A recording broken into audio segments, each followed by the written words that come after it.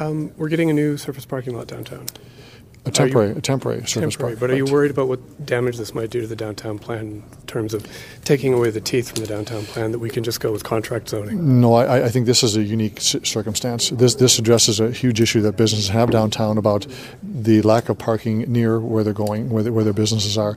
This is a temporary, only for 3 years at the most, and then it goes back to development after that. So this is unique. I wouldn't see this as a precedent or anything other than just some innovative thinking by the owners of the building that will be building it, and plus some other owners downtown that want to help the problem out.